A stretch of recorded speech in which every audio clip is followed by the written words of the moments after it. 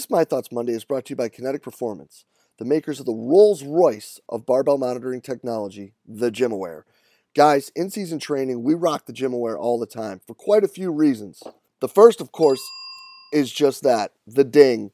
Every time the athlete hears that, they know that they're hitting exactly what we need from them at that moment. And when they don't hear it, it brings out that extra little bit of competitiveness within themselves. On top of that, that awesome ding ends out bringing together the athletes as well, pushing each other and getting each other to be able to hit numbers that they probably wouldn't hit at that portion of the year. And finally, of course, that ding helps us monitor, manipulate, and keep track of volumes and intensities so we can best dose our athletes during the season at the right time with the right amount. Guys, hop over to kinetic.com.au and check out what Evan and the team down there have, because this is absolutely a sensational product that's changed the way that we've trained our athletes. This edition of My Thoughts Monday is brought to you by Vald Performance, the team behind the NordBoard, ForceDex, the Groin Bar, and Human Track. Guys, the most important ability for all of our athletes is availability, and that's the absolute goal of Vald Performance, is to provide solutions to performance professionals so that we can get the right information to make the right decision at the right time for the betterment of the athletes that we get to work with.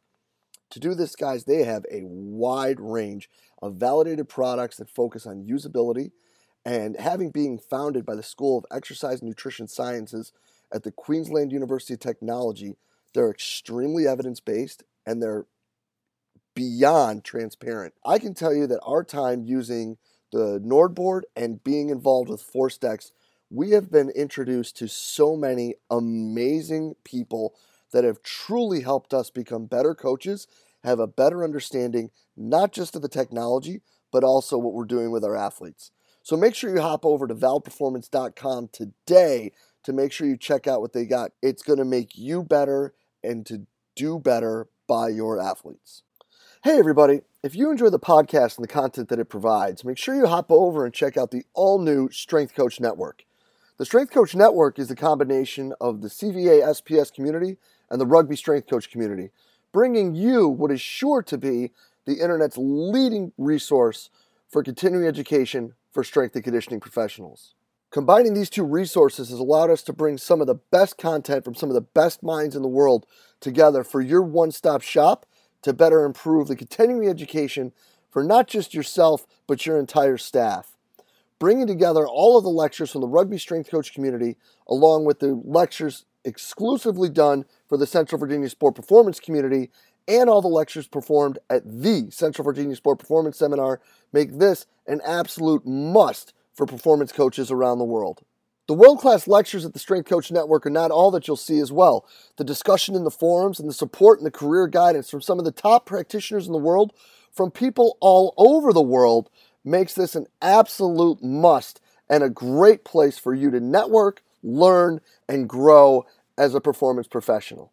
So hop on over to strengthcoachnetwork.com and use the code CVASPS, that's CVASPS, to get your 48-hour trial for only $1. We're sure you're going to find great value in the Strength Coach Network and are really excited to have you involved.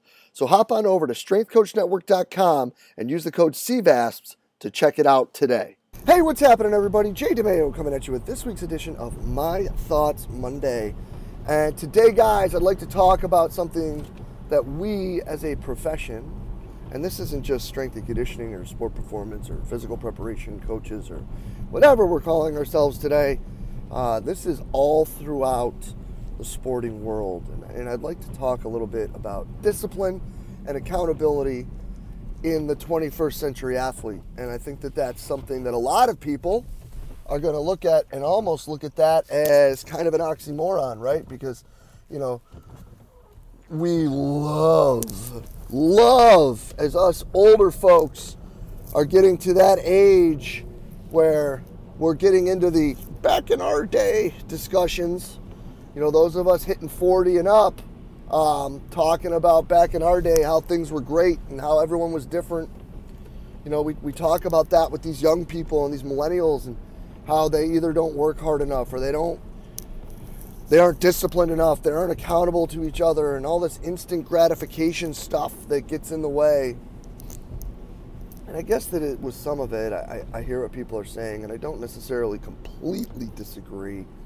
But I think that really what it is they look at things in a different light than we do.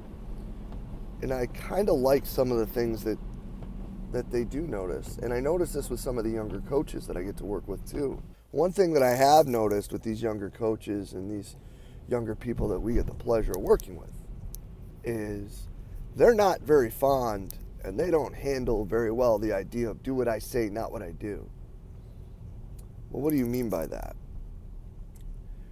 Well, these kids, for the most part, these young people have views into our personal lives that we never had of our coaches, for the most part, right? Like, they can follow you on Instagram if you're on Instagram. They can follow you on Twitter if you ever tweet anything. They can, if you decide to allow them to be friends with you on Facebook, they can have access to everything all the time, at any time, as to what you do.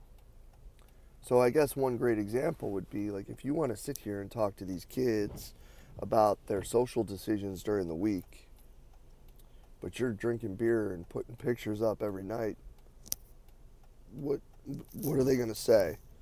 Are they going to look at you and be like, well, Coach so-and-so is 37, so it's okay for him, but even though he's got to wake up and coach, or she's got to wake up and coach, I should be better. Now, hey, did it. It was like that. I think more of that had to do with the fact of the injury that I went through and the surgery, and kind of a coping mechanism. We could talk about that another day. But that stopped. That stopped for quite a while now, the midweek soda pops, if you may. Because we do want to decrease that with these kids. And we do want to lead by example. So I don't do it. I don't chirp at them when they go out on the weekends, though, because that's their time.